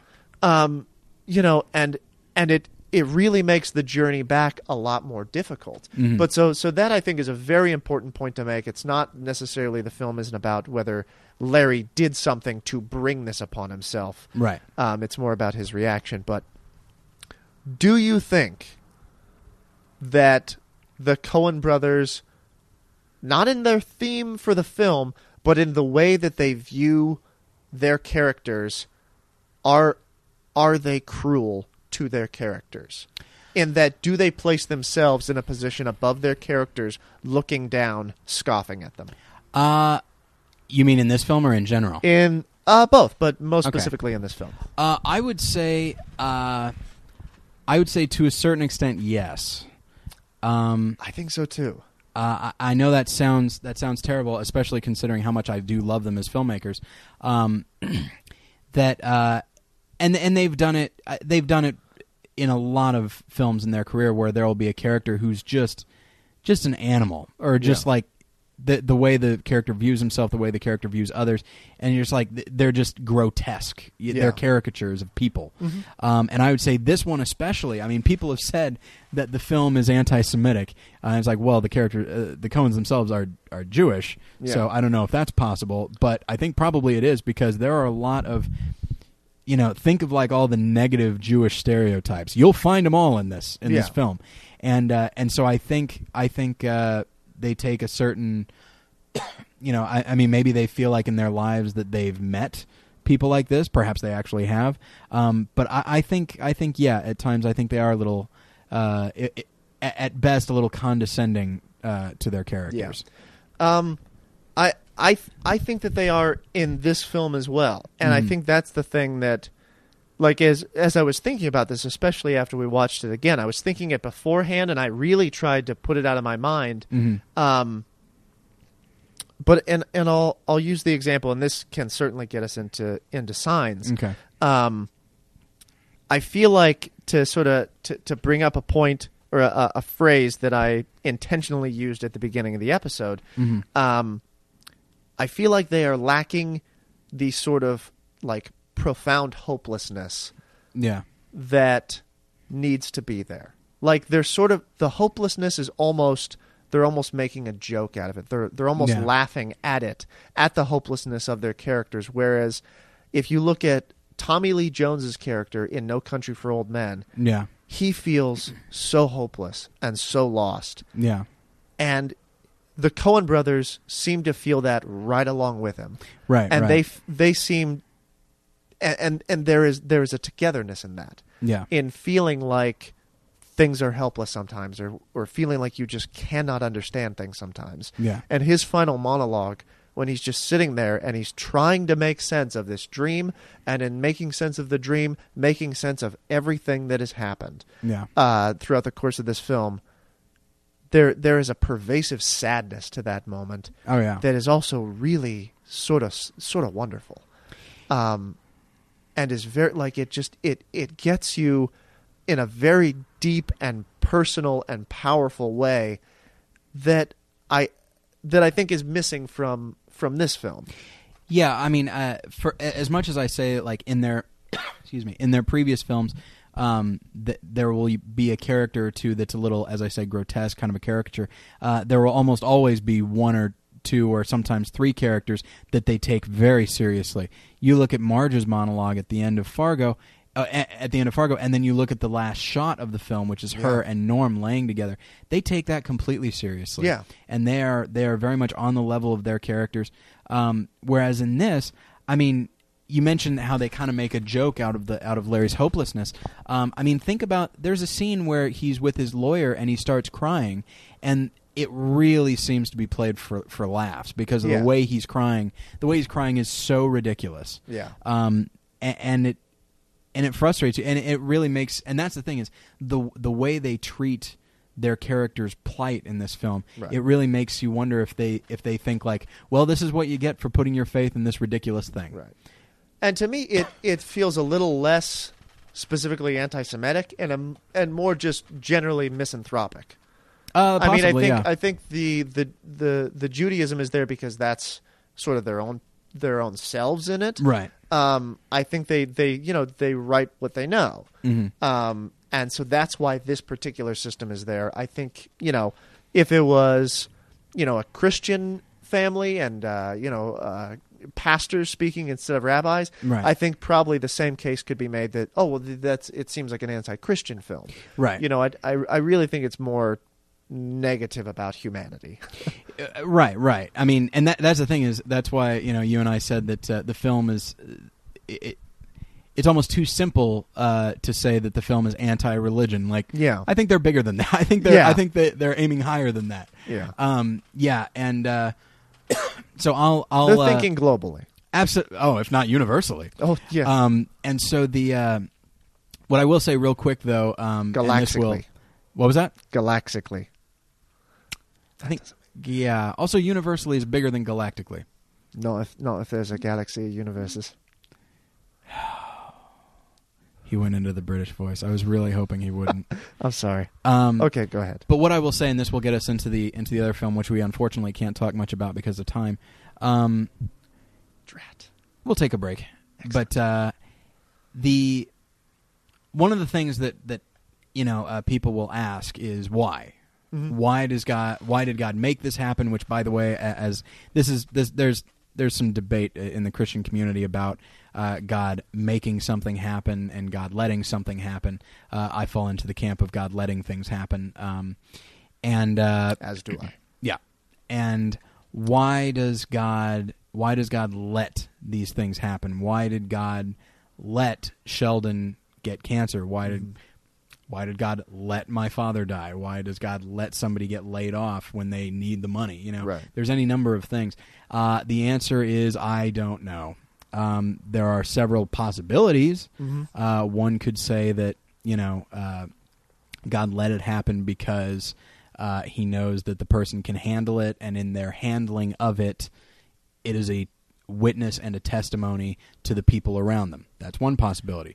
From what I hear regarding Sheldon's reaction to his situation, the nurses, the other patients are astounded by how positive he is. Now, of course, he's still in the early stages of chemo. As time goes on, he will, I would say understandably, probably get a little more negative.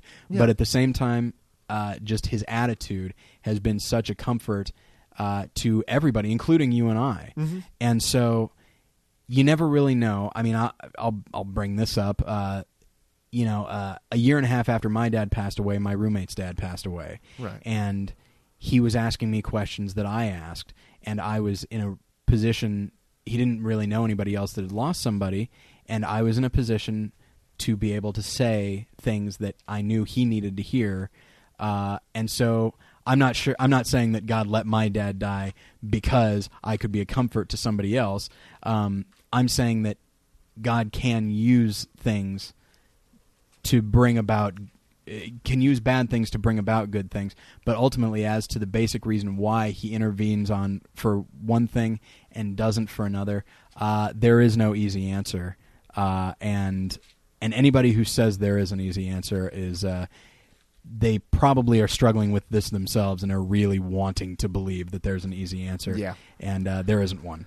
No, there's not. So, but as for the idea of God letting things happen and the reason and why, that's something that we'll get into when we talk about our companion film, which is Signs, but we're going to take a break. We'll be right back.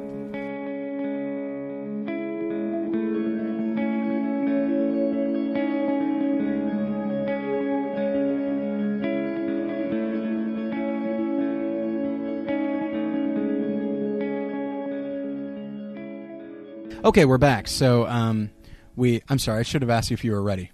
Oh, I'm always ready. Okay. So the companion film for A Serious Man today is going to be Signs. Came out in 2002. Yes. Written and directed by M. Night Shyamalan, starring Mel Gibson and Joaquin Phoenix, Rory Culkin, and Abigail Breslin. You know it. But before we get into that, Jason has another thing to read. Here we go. All right. I remember it well, Tyler. Walking into M. Night Shyamalan's Lady in the Water, having defended the film sight unseen the previous 2 weeks to people who claimed it looked like a terrible plot about some fish woman. And my defense was this.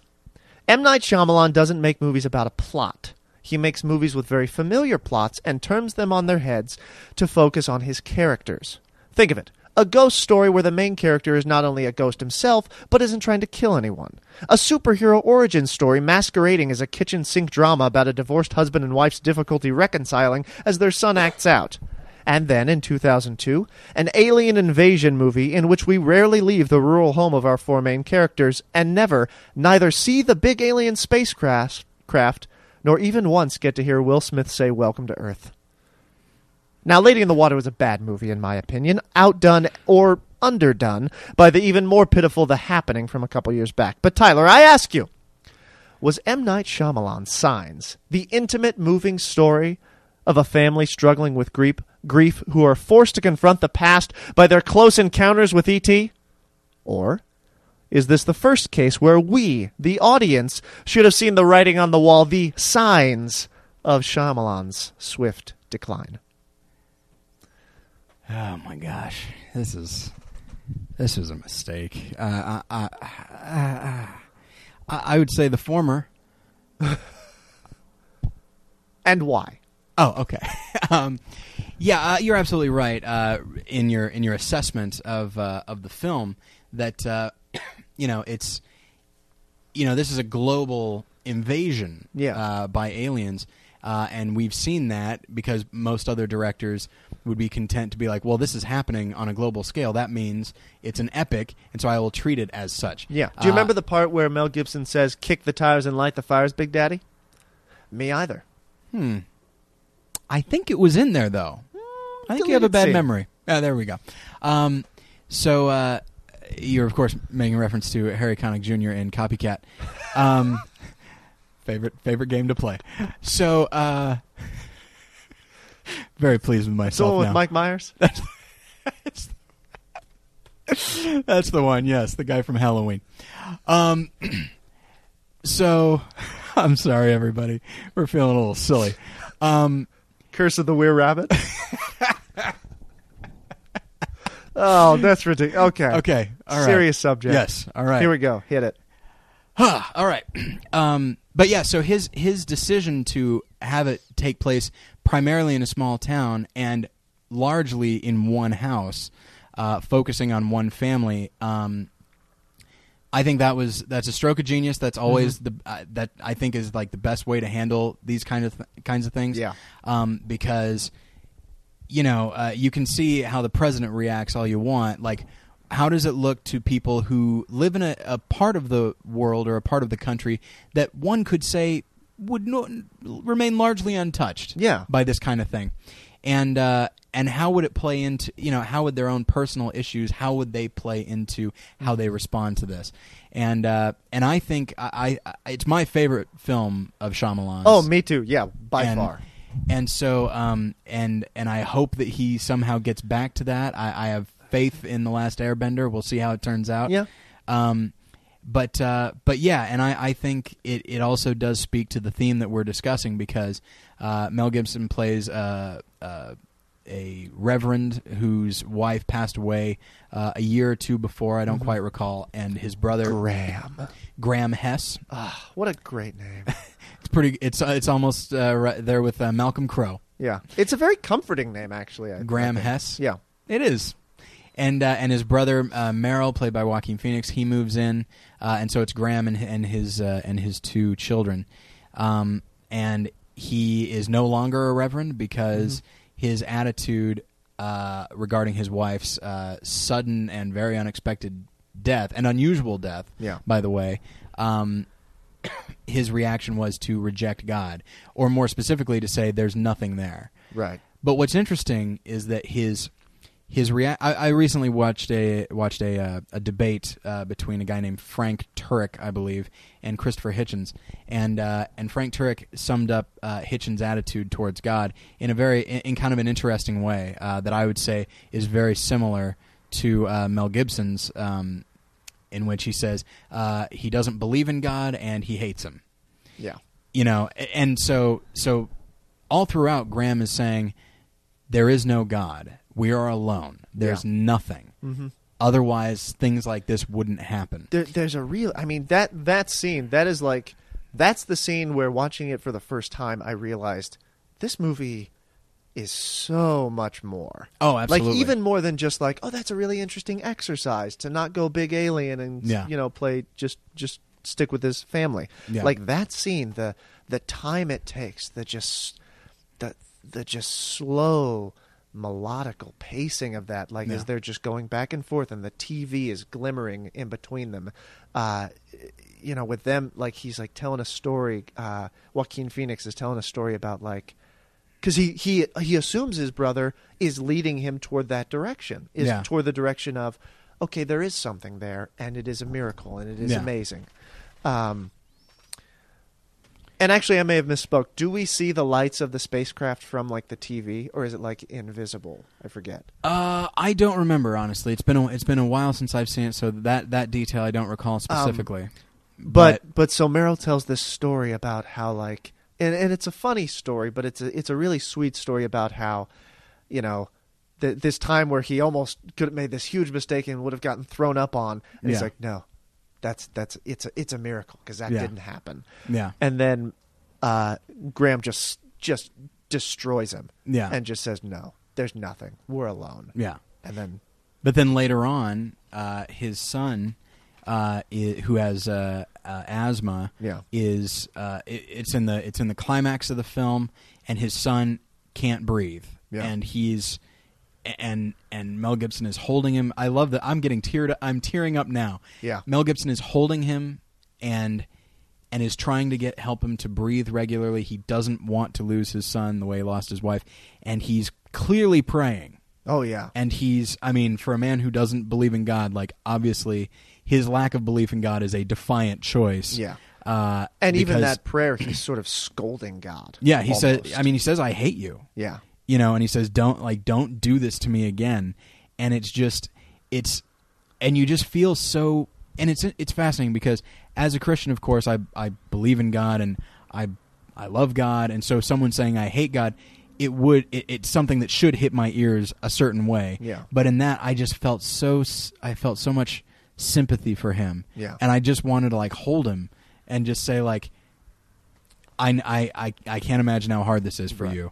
And what's interesting about that moment too is that's the moment that Meryl right after that says, "I don't ever want to hear you talk like that again." Yeah. Like you would think, almost sort of like, especially in this day and age, that would be the moment where it's like, "Oh yeah, maybe God is real, but you know what? He treats us like this, and so we deserve to hate him." Like that moment could sort of be the poster for that line of thinking. Yeah. But the film doesn't let it off that way. Like, yeah. The brother just strongly confronts him and says, "I don't ever want to hear those words out of your mouth again." Yeah. And Graham apologizes. But it's a very important thing to happen. Yeah. It's essentially, you can interpret it as Meryl saying, "I don't want you to stay in that place." Yeah. But it is extremely important that it happened. Absolutely. And so this family has undergone a lot of bad things. But the twist, the standard thing for M. Night Shyamalan is a twist. And in this one, it's less of a twist in the way of Unbreakable, in the way of Sixth Sense. It's a twist that is it's more of a slow realization than a real twist. Yeah. And the real, and some have said, and perhaps rightfully so, that the twist, the realization of the fact that there is a God and he is working and he uses bad circumstances for good eventually, whenever that might be. That realization, someone could say that that's just a writer's trick he's setting up all these things throughout, and then they all come together in this moment. And so, excuse me. And so, for example, Abigail Breslin's character, just drinks water and leaves it all over the house. Now, that's not necessarily a tragedy. It's a little wasteful, but not a tragedy. Rory Culkin's character has asthma, and it has been, a serious issue throughout his whole life. And in fact, as we see in the basement, he's almost going to die as a function of it. And then one of the aliens attacks and actually sprays this poison into the kid's lungs, but he doesn't breathe it in because his lungs are closed because he has asthma. Mm-hmm. And so, and that more than anything else, that realization is when Graham says, his lungs were closed. He's not dead. That's why he had asthma. Now, of course, there's a lot of different ways to interpret that, which you and I discussed. Did God give him asthma, or did God say, or does he just have asthma, and God said, I can use this to save his life? And see, doesn't that, the way I interpret that is that's another prayer. Yeah. And that is he's pleading with God to let this be the case. And I know this came up on BP recently, and I do really I think someone made a good joke about how it's God sets up this Rube Goldberg contraption, and that's the only way he works. Yeah. And I do think that there is an important difference in that and it sort of is the divergence of the perspective of signs and the perspective of a serious man. Yeah. It's the perspective, I think, is bad things happen. Yeah. They happen to good people. They happen to bad people. Yeah. They happen. Now, a serious man seems, at least on its surface, to think that they happen, and that's all there is to it, and there's nothing we can do about them, and that is the evidence of, if there is a God, he doesn't like us. Right. Signs takes the perspective that I believe is true, and I believe that the Bible supports, that bad things happen. And not because God necessarily said, I want this bad thing to happen, or I want this to happen.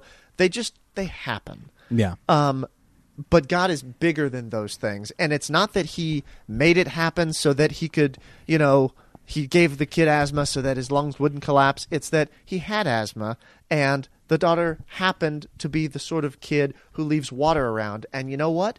God can use all of these different things for his will. Yeah. He can breathe meaning into meaninglessness. That is the paradox. And that is what is more powerful, to just control everything and to force things to be one way, or to be able to accomplish your will and to breathe meaning into meaningless where it did not exist anymore before that. There's a verse here at the end of the last chapter of Job. It says it's chapter 42, verses 1 and 2. Then Job replied to the Lord, I know that you can do all things. No plan of yours can be thwarted. Mm-hmm. And I love that verse, especially in reference to what you were just saying. Yeah. The idea of God being look, I have this thing that I need to do, and it is good. And a lot of crap will happen, but I will find a way around it. Yeah. And in fact, I might even be able to use it. Yeah, that doesn't mean it's good. Yeah, but I can use it. Exactly, because then you could someone could make the argument, oh well, I wouldn't have turned to God unless I sinned. So sin is good, and God made me sin, and God wants me to sin so that I keep knowing that I'm a sinner. Yeah, and it's no. Yeah, you have chosen to sin, and because that's what you choose, you are in need of salvation. God didn't force you to sin. Yeah. You just sin because that's who you are. There's an author, a pastor and an author named Tim Keller who TK? TK, we all know him. He wrote a book called The Reason for God, and as it turns out, he's the mentor of the pastor of the church that you and I go to. Which I didn't know that. Yeah, and so he and he's a fairly famous apologist in those circles, and he has a sermon. I couldn't find it. I didn't remember which one it was, but he has a sermon that's available through podcast form in which he talked about God being able to do good out of bad. Yeah. And he basically, I'll try and piece it together as quickly as I can. He said, he talked about the church. It's called Redeemer Presbyterian. It's in New York, and it's a large church that has done a lot of good in that city, both as far as people's spiritual lives, but also charity work and work with the homeless and that sort of thing. So he says, Redeemer Pres came from, admittedly, from me, that being Tim Keller, from me wanting to start a church in New York. My decision to do that came from my mentor, who I met through this specific college, which my mentor would not have worked at had he, because he's British, and like something bad happened with his visa and he couldn't leave, and somebody intervened to say, well, he can't leave anyway. Let's put him on staff at this college. And it was just a student that said that. The student happened to be the son of Gerald Ford. Huh. And then he says, well, why was Gerald Ford president? Well, because some guys broke into a hotel and so basically, so he says, Watergate happened for you. And he goes, of course, that's an oversimplification. But if you look at like this weird, as you said, Rube Goldbergian kind of sequence of events, does that mean Watergate was good? No, of course not. But through one thing, and was it good that this guy's visa expired and he couldn't leave the country or whatever the case was? No, but God, put people in place so that good came out of it. Right. That doesn't mean that the thing itself was good or that God liked it. In fact, God mourns with us when bad things happen. Just like you mentioned Lazarus, Jesus cried when Lazarus died. That implies, first off, that he could not have stopped it in that moment.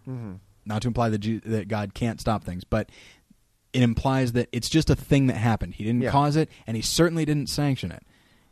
But he saw the opportunity in it to show people who he was and resurrected Lazarus. Yeah. So I think one other thing, like the immediate flaw in that line of thinking of, oh, well, God did this thing over here to do this thing over here to do this thing over here, is like that could not be a better example of tunnel vision. Like, there are so many other things that went into all of those decisions, things that we will never see. It is so much more expansive and it's so much bigger than we are that to try to say it's this one thing that to this one thing to this one thing is really sort of idiotic. Yeah. And I think, someone could say, well, then science is idiotic because it just sort of points, makes all these little things. But it's like immediately it's like, look at how messy it is, the relationship between the man who hit his wife with his truck and him. Yeah. Like, they're not friends. It's not like they became friends and bonded over the experience or anything like it is a messy situation. There's all sorts of loose ends there. Yeah. And one thing that I would just like to say, sort of in terms of, because I do think these are a really good compare and contrast to films. If you look at the type of person Graham Hess is compared to Larry Gopnik, what he does with this information, like he does reject God for a time, but the movie, I feel like, is sort of, it is him fighting with himself constantly over trying to be a good father and grieve for his wife and not accept things that he doesn't want to accept and try to build this wall around himself. Yeah. And he goes back and forth and he keeps it's really amazing. Like, sort of him as a father both undoes him at times and brings him back. Yeah. And I want to just highlight my favorite two scenes, my favorite back-to-back moments from the film, which is the dinner table scene. Like, it is wonderful. A good thing. He wants, if they're going to die, we're going to have one final meal, and it's going to be this nice thing for the kids, and it's going to take their minds off it. Well, then he blows it because he won't pray. Because, again, it's like, wants to do something good, but is like fighting with himself. Yeah. So he completely ruins that. It turns into him at his worst as a father. Yeah. To the point where his son tells him he hates him. Yeah. And then what happens? Do you remember? And then they all break down crying. They break down crying. Yeah. They hug, but then they have to board up the house because they hear things.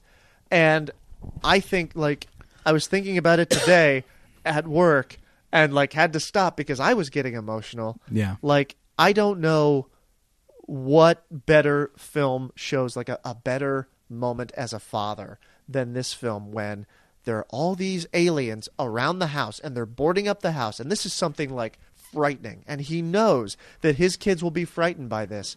And so at seemingly the absolute worst time to do it, he tells them about their birth. Yeah. And it's something that will get their attention because it's about them and their mother, who they have very little, there's not much of her for them to grasp onto. Right. And so he tells them these stories as him and Meryl are like running back and forth, boarding up these windows and stuff. And he distracts his kids from all of the danger that is closing in on them. Yeah. And he uses it as a moment to show his kids how loved they are and how loved they were, and to make them feel secure. Yeah. And it's like that balancing of tone, to get a little more technical and remove so I stop tearing up. To know to do that and to have that work so well, and folding in every element of plot and character that has been in the movie, is absolutely magnificent. Like, it is such, it is like, that's one of the most brilliant scenes in any movie I've ever seen. Yeah, there's a lot of very, very raw humanity that you don't normally find in films of that scope. And by scope, I mean from a Hollywood standpoint. In what seems like a genre film. A genre film starring a huge star. Yeah. From a director who sells lots of tickets. But and we need to start wrapping up. But one thing that I will say actually is, we've been talking all about this cause and effect kind of thing, that bad things happen and God either circumvents them or uses them. I would venture to say he never really circumvents them. I would say he always uses them. Yeah. Because he can turn something bad and make it good. But what I will say is, to use the example from Signs, what is Rory Culkin's character's name? Morgan.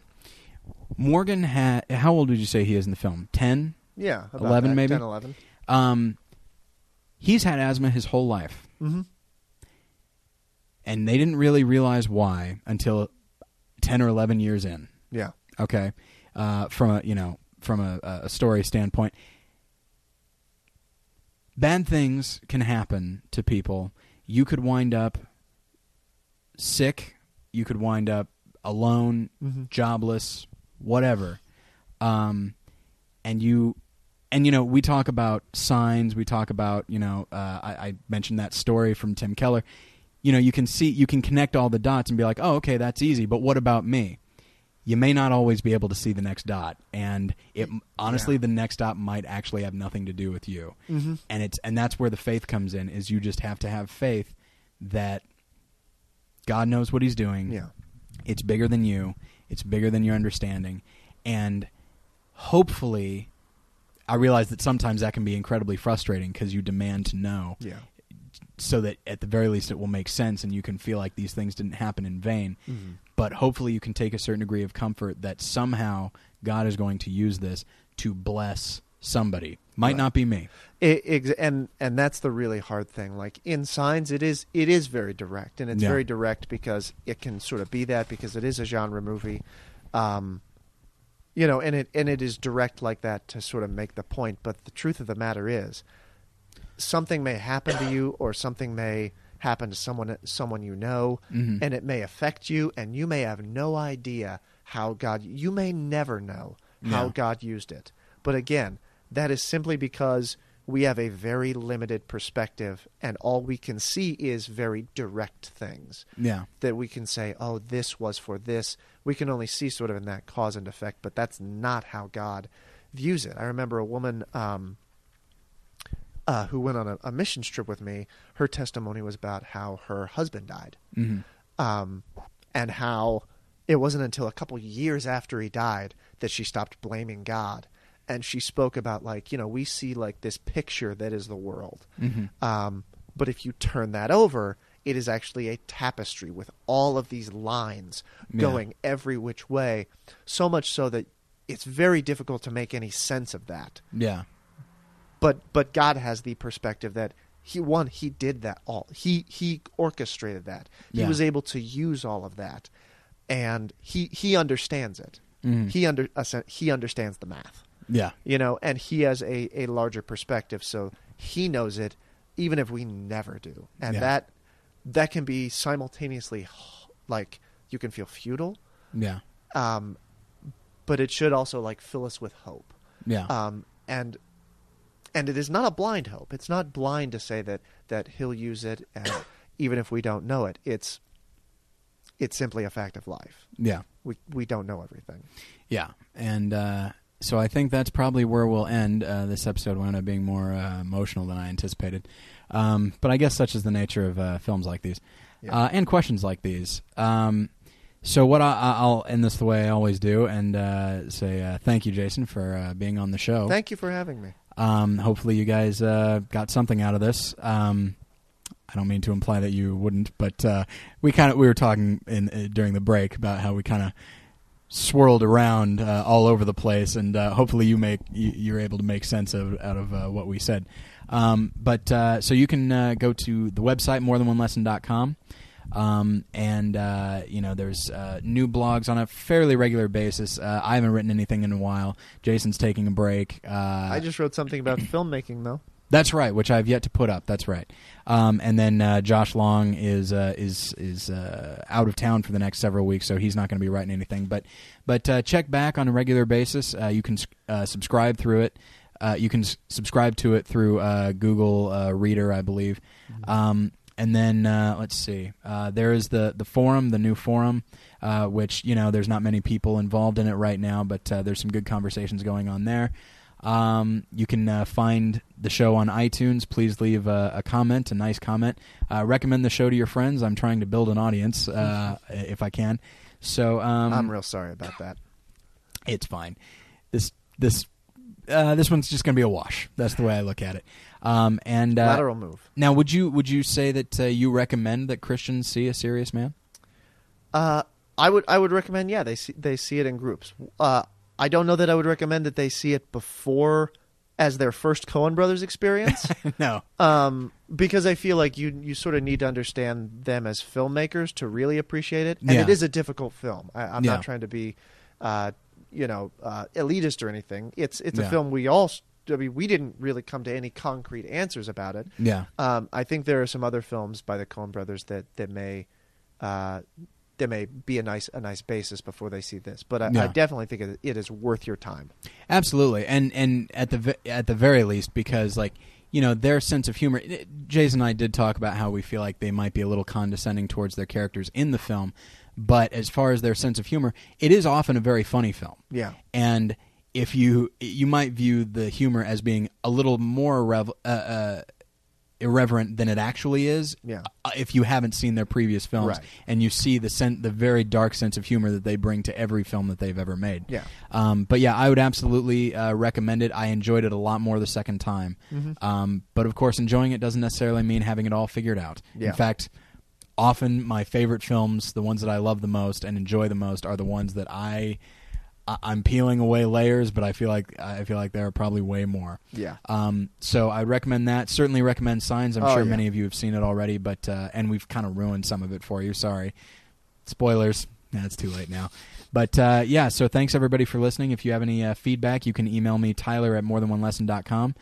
Jason, again, thanks for being here. Thanks very much for having me. I really, really enjoyed it. And we will we'll have Jason back on to talk about writing in general, and hopefully by that time reservations will be all finished up, and you can we'll see if we can find a way of getting it to you if you win a contest or something. I don't know. I'll figure it out at the time. But thanks everybody for listening, and I'll get you next time. Bye.